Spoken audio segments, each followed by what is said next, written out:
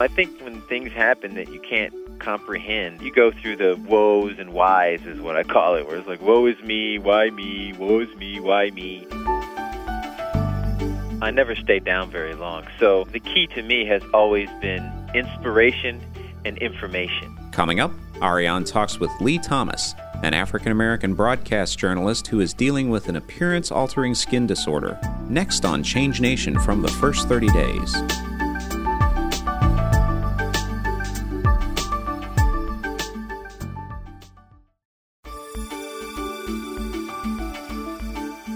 Hi, I'm Ariane, and welcome to Change Nation. As an entertainment reporter, Lee Thomas has had one of the coolest jobs on the planet. He's interviewed tons of celebrities, from Will Smith to Dustin Hoffman to Halle Berry. But what many people don't know is that Lee Thomas is actually a black man who is slowly turning white. In 1994, after noticing white splotches popping up on his hands, and feet, Lee went to the doctor and was diagnosed with a disease called vitiligo, the same disease that Michael Jackson claims has turned his skin white. With no known cause and no known cure, Thomas was forced to watch his body slowly turn white against his will. He's just written a book titled Turning White, A Memoir of Change, and all the proceeds are going to his Turning White Foundation to provide support to others who are suffering from this disease. Here to talk with us about how he coped with this health diagnosis is Lee Thomas. Lee, welcome to the show. Ariane, thank you very much for having me on. I really appreciate the time. So Lee, you certainly have faced a lot of change in the last few years, and this disease was certainly devastating, not only because there wasn't a cure, but because your dream job of being this wonderful, cool reporter was also probably in jeopardy. How did you react to the news of the diagnosis when the doctors told you what you had? You know, when he first told me, when the words came out of his mouth, I went into this space in my head where it was like tunnel vision. It started reeling, like, what does that mean? I have vitiligo, I'm going to start turning colors, and I'm on television. So it was like this, like Charlie Brown's teacher. He was still talking, but I couldn't hear what he was saying because I was caught in my own world where I really thought it was going to be the end. And I was working in New York at the time. I went outside, I was at ABC, so walked down 66th Street into the park right there at Central Park, and I just sat there going, wow, I'm going to be sitting in the park for a living because I'm not going to have a job. And then I went through the process. I think when things happen that you can't comprehend, you go through the woes and whys is what I call it, where it's like, woe is me, why me, woe is me, why me. And then I just, I buckled up my belt and I said, I'm not one to stay down. I'm a pretty positive person. And I said, if there's a way through this, I can do it. And I said, if no one sees it, then it won't be a problem. And that's when I started covering it up with makeup. So how did you handle the fear, the doubt, just all the emotions that show up really in the first 30 days as we've found? Was it information, was it inspiration, or was it really just a really great positive mental attitude? Well, at first I got pretty low, that didn't last very long. I never stayed down very long. So the key to me has always been inspiration and information. A lot of times those two are the same thing because I started seeking out more information about the disease. I sought out more information about overcoming diseases in general. And actually, what helped me even more was more information about me. A lot of times you rush through life and you never take stock of who you are and what you've already done because you're so busy worrying about what you don't have and what you haven't done. So I really sat down and I took stock in myself. At that point in my life, I was doing pretty well and didn't even really realize it. I was accomplished some things that a lot of people never accomplish. And I had never sat down and really took stock in myself. And then I went back and I talked to my parents and I talked to my siblings just to get a perspective on myself again. Because even though you live a life where you see things a certain way, but you go back and talk to someone who was there with you, like my older sister, she saw things completely different, and it was the exact same thing. And it just gave me a really different perspective on myself, on my life, and who I was going forward. That kind of information, which was truly inspiration to me, is what propelled me back on my positive journey. Did you lean on faith in any way? Did something bigger than you just sort of pull you through this? I could say yes, because I always think that we're all connected. And because of that, we need each other to me. I mean, I couldn't do anything without someone else. And for me, it was my loving sister who's always been there for me. And she always talked everything through with me, from my choice of school to my choices of jobs, my job contracts. I mean, she's always been the one. I respect and love her immensely. Those are the kinds of things where I say that I believe in. I believe in love, and a lot of people say God is love. So, and I guess in an abstract way, faith, but in a more concrete way, I look at others and the inspiration that I gained from specifically my sister, and then more people as time went on, as a helping hand to help me stay on my journey. Lee, I know you had said in the book that you went from hiding from the rest of the world for a little time, and I know certainly when people are going through change, we tend to hide out and not reach out to others. At what point did you decide it was time to really come out, expose yourself, be vulnerable, and share your story with everyone around you? Well, I have a twofold answer for you. For me, to get past the cosmetic mental warfare of this disease is very difficult. People look at you funny. People react funny. People say things directly to you. And that kind of negative energy can get to you. I did. At one point, I scared a little girl. She saw me scream and ran. That sent me in the house for, 2 weeks and 3 days. While I was there, and I say in the house, meaning I'd put on my makeup, I'd go to work, I'd come home, and take off my makeup. If I had anywhere to go, I'd go right after work. So I had my makeup on, and then I'd go home. Then I'd take off my makeup. So no one saw me without my makeup for 2 weeks and 3 days. And then I found myself turning into what I called an angry spotted man, where I just was not reacting well to people, and it wasn't me. And slowly I started to lose myself. The disease was taking me away from me. And when I realized that, I was like, no way. You know what? People are going to say things anyway. If it's not about this, it'll be about something else. I'm just going to go out and deal with it and try to react to people in a positive, loving way.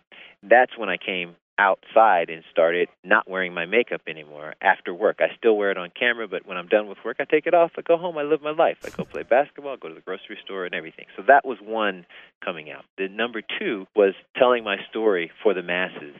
That was a simple decision because I was living my life going, okay, I got over my little struggle thinking that, me with this disease is just one thing. Other people have disease. Vitiligo is not contagious. It's not life-threatening. There are people who have life-threatening diseases. I was just thinking I was another guy who had his own struggle. I didn't really look at it as anything bigger than that. And then I was talking on the phone to a kid because people who have vitiligo would see my hands and they know what I have immediately, and they would call and they would want to come in and meet me, especially kids, and they want to talk to me and ask me questions. I'm very encouraging of that. Always have been. And the kid, I was talking to a kid on the phone, and he said straight up, would you show your face on television? Will you show people what you look like? And I said, why? And he said, if you show people what you look like, maybe people will treat me differently. And it didn't dawn on me till that point, to be honest with you, because I just thought I was another guy with a struggle. So I said, sure, of course, if I can help one kid out, that's an easy thing for me to do. I wasn't going to lose my job. My boss had been asking me to tell my story on the air for at least a year and a half before that, and I just thought she wanted ratings, so I kept putting her off. But when the kid asked, it was simple. Yes, I'll do that for you. And then he told me about an 8-year-old who wore a ski mask to go outside and play because he has the same disease. And I'd do that for him. And I didn't realize that there were kids and adults like that all over the world.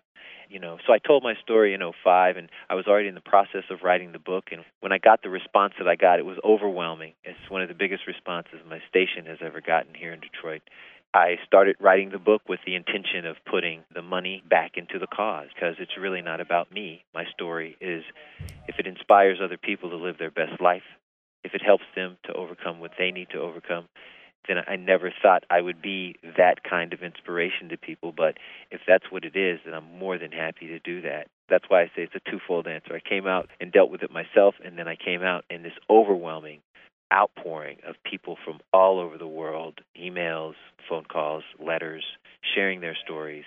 And now I funnel it into a support group and support group into the foundation to help give back with the money from the book. And it's all turned into one beautiful, life-affirming, inspiring story that's really not about, Lee Thomas. I mean, it's my story, but it's about the human spirit now, how we all can live through whatever struggle we have. Lee, what do you think, if someone could have said to you right at the beginning of when this started, something that really would have made the journey a little easier, a little simpler for anyone listening who might just have been diagnosed with any health diagnosis? What is something that you really would like to share? The one thing that I would love to share with someone who's dealing with a health challenge is that if the doctor gives you a diagnosis, it is not the final word. There are other ways. There are other means. And I don't just mean medical outlets where you can go and get another opinion from another doctor. I mean, it's not the end. What you have is, what I've found, is that sometimes when a doctor says these definitive statements, that was really the end right there. I mean, if I would have continued to let my mind spiral down that route, that okay, it's over, I'm turning white route, this disease is incurable route, it would have been me locked in a room by myself. And there's a lot of people who have this disease that don't come out. That's why you don't see them. There's 3.5 million people in this country, something like that, to 5 million people in this country that have this disease, but you don't see them because they don't come outside. They're out there, or I should say, they're in there. They exist, but they don't come outside. I could have been one of those people. So at the same time, when you have that diagnosis, it is not the final word on your life. You define your life. You choose the way you want to live your life, however long your life will be. Hopefully we all live long and fruitful lives and we're able to overcome many obstacles. But the moments that we have right now, the rest of this day, the rest of this hour, the rest of this minute, are moments to be cherished because life is the gift. That's the key. Yeah, absolutely. My job was just a job. I mean, I could lose this job and I'd still have my life and my family and the people that I love, and the sun will still shine, and I can still go to the beach, and I can still, go and play basketball with my buddies. I can still do all of these things, even if I am turning white and if I lose my job. I can still do all of that. That is the key. Engage life. Just don't give up because someone gives you a diagnosis. And you'll find that there are other answers out there if you seek them out. But don't let that diagnosis be the final word. Don't give up your life because of that one sentence from a doctor. And Lee, for the people listening who have either friends or relatives or colleagues who have any type of diagnosis, would you encourage them to talk to the person about it? Because a lot of the times we tend to not even acknowledge that it's there, and we're not quite sure what to say, whether to question or encourage or acknowledge. What would you say from someone who's sort of around someone with a health diagnosis? That's a tough one because individually people handle things differently. And I just want to be treated normally. But I realize that that's difficult because I look very different than anyone. I don't look like an African American specifically. I don't look like a Caucasian. And my face is multicolored. And I understand that. But a lot of people are in the midst of their struggle, and they're very, very sensitive. So I know that people need each other. And compassion and empathy, don't force the issue, but don't treat the person differently either. And I know it can be a difficult thing to do, but treat them the same. Beautiful. And when they're ready to talk, they'll give you a hint towards that conversation.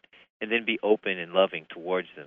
And that's when the conversation will go forward. You say something I've highlighted in the book that I wanted to read because I love it, and I'd love you to share a little bit more. You say, the toughest person for you to change is you. The only person you can actually change is you. It's not easy, but once you are open to rebooting your internal programming, it can actually be fun to fight the war within. I love that. We're a whole site, company, and show about change. So how has this disease sort of helped you change who you are, how you see yourself, and what you refer to as your inner programming? Yeah, before I was so consumed with, it didn't really matter. All these things externally, why did he talk to me that way? Or why did she look at me that way? Or why couldn't I have that? Or it was always about something external. Until I got this disease, I never really sat down and took that mental, emotional, and physical inventory. When I did, I discovered that I am a good guy. I dig me. It's really funny. I never thought of it because I was so busy striving to get to that next thing, striving to be this thing I wanted to be. When I actually sat down and took that inventory, I was already that guy. I didn't even know it. So that rebooting of the program that's where it started. Instead of living a life trying to be this guy, I was that guy. Just live. And it was a whole different outlook because I had aspirations to get a job in television. I had a job in television. I still do have a job in television that I love. I had aspirations of, sustaining a certain level of living, and I had already achieved that. I was doing it.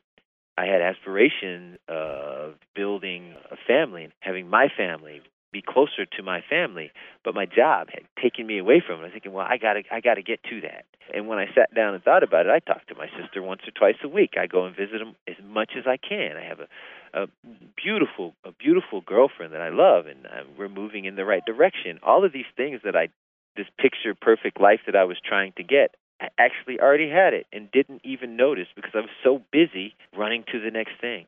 So that rebooting, that was the first step.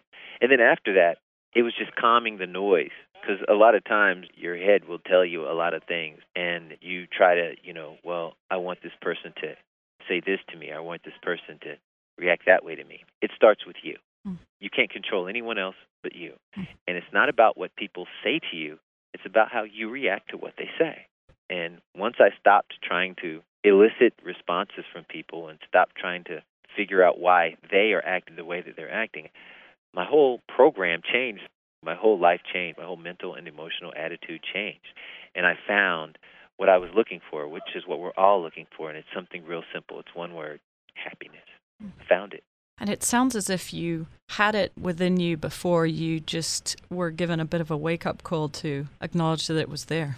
That's true. I actually call it a journey back to me because when I was a young man, when I was a little kid, I was the kind of kid that would, my mom would say, wait right here. And I would stand there and I'd dance or sing a song and I'd just crack a joke and I'd be laughing to myself or I'd be singing and, I could find a rock and play with it for 15, 20 minutes just making up a story about it, And I noticed that throughout life, because of things that I had heard or done or people say you can't and you shouldn't and you wouldn't and you couldn't and all of those things, that I had gotten away from that guy who could simply be and be happy. And the vitiligo, this disease, having it, made me search for me again. And I found him. And I wasn't that far away.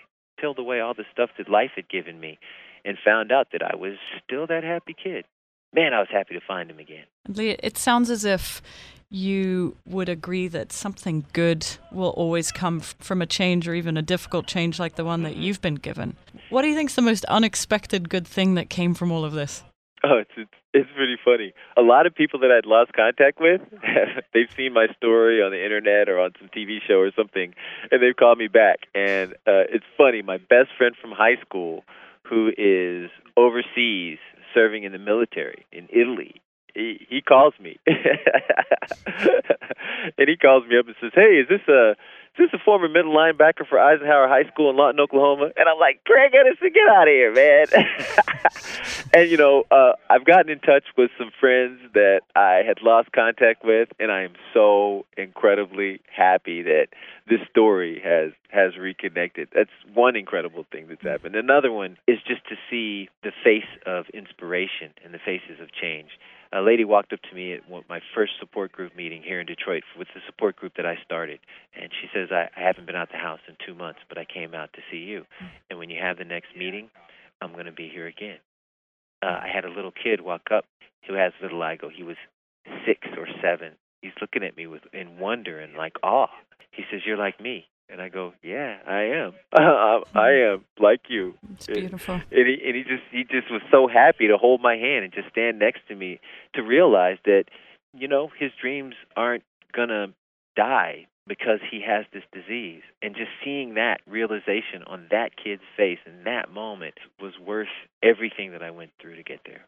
Lee, the way that we end off all of our interviews on the show is we ask each of our experts and guests 3 signature questions, and they're the same 3 questions that we ask every time, and they are really generally all about change.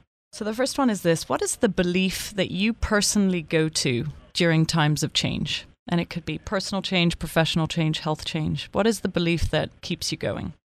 First of all, I really believe that the thing that binds us all together is the spirit of love.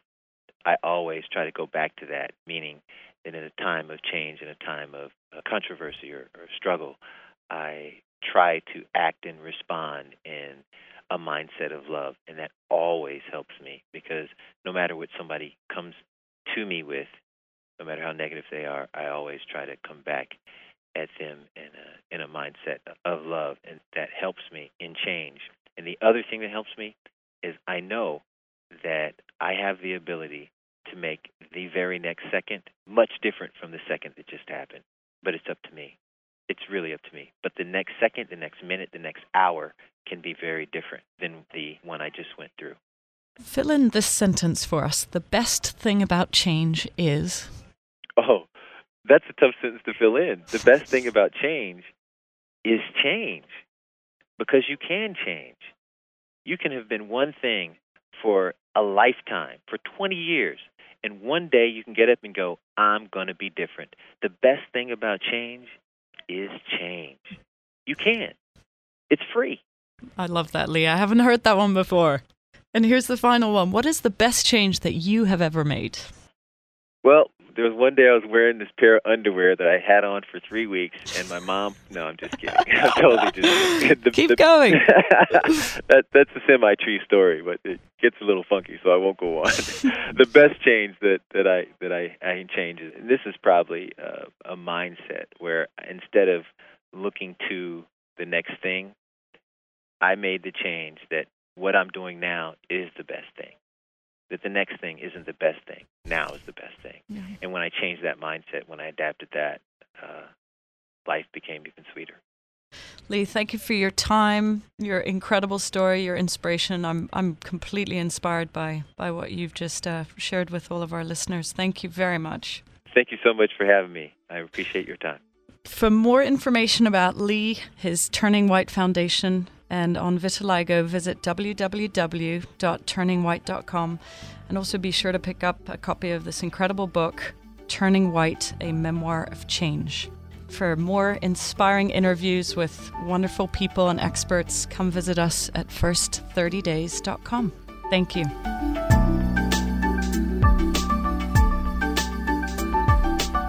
Thanks for listening to Change Nation from the First 30 Days. Please visit us on iTunes in the Society and Culture podcast section under Philosophy. Remember to take time to leave us feedback about the show. We'd love to know what you think.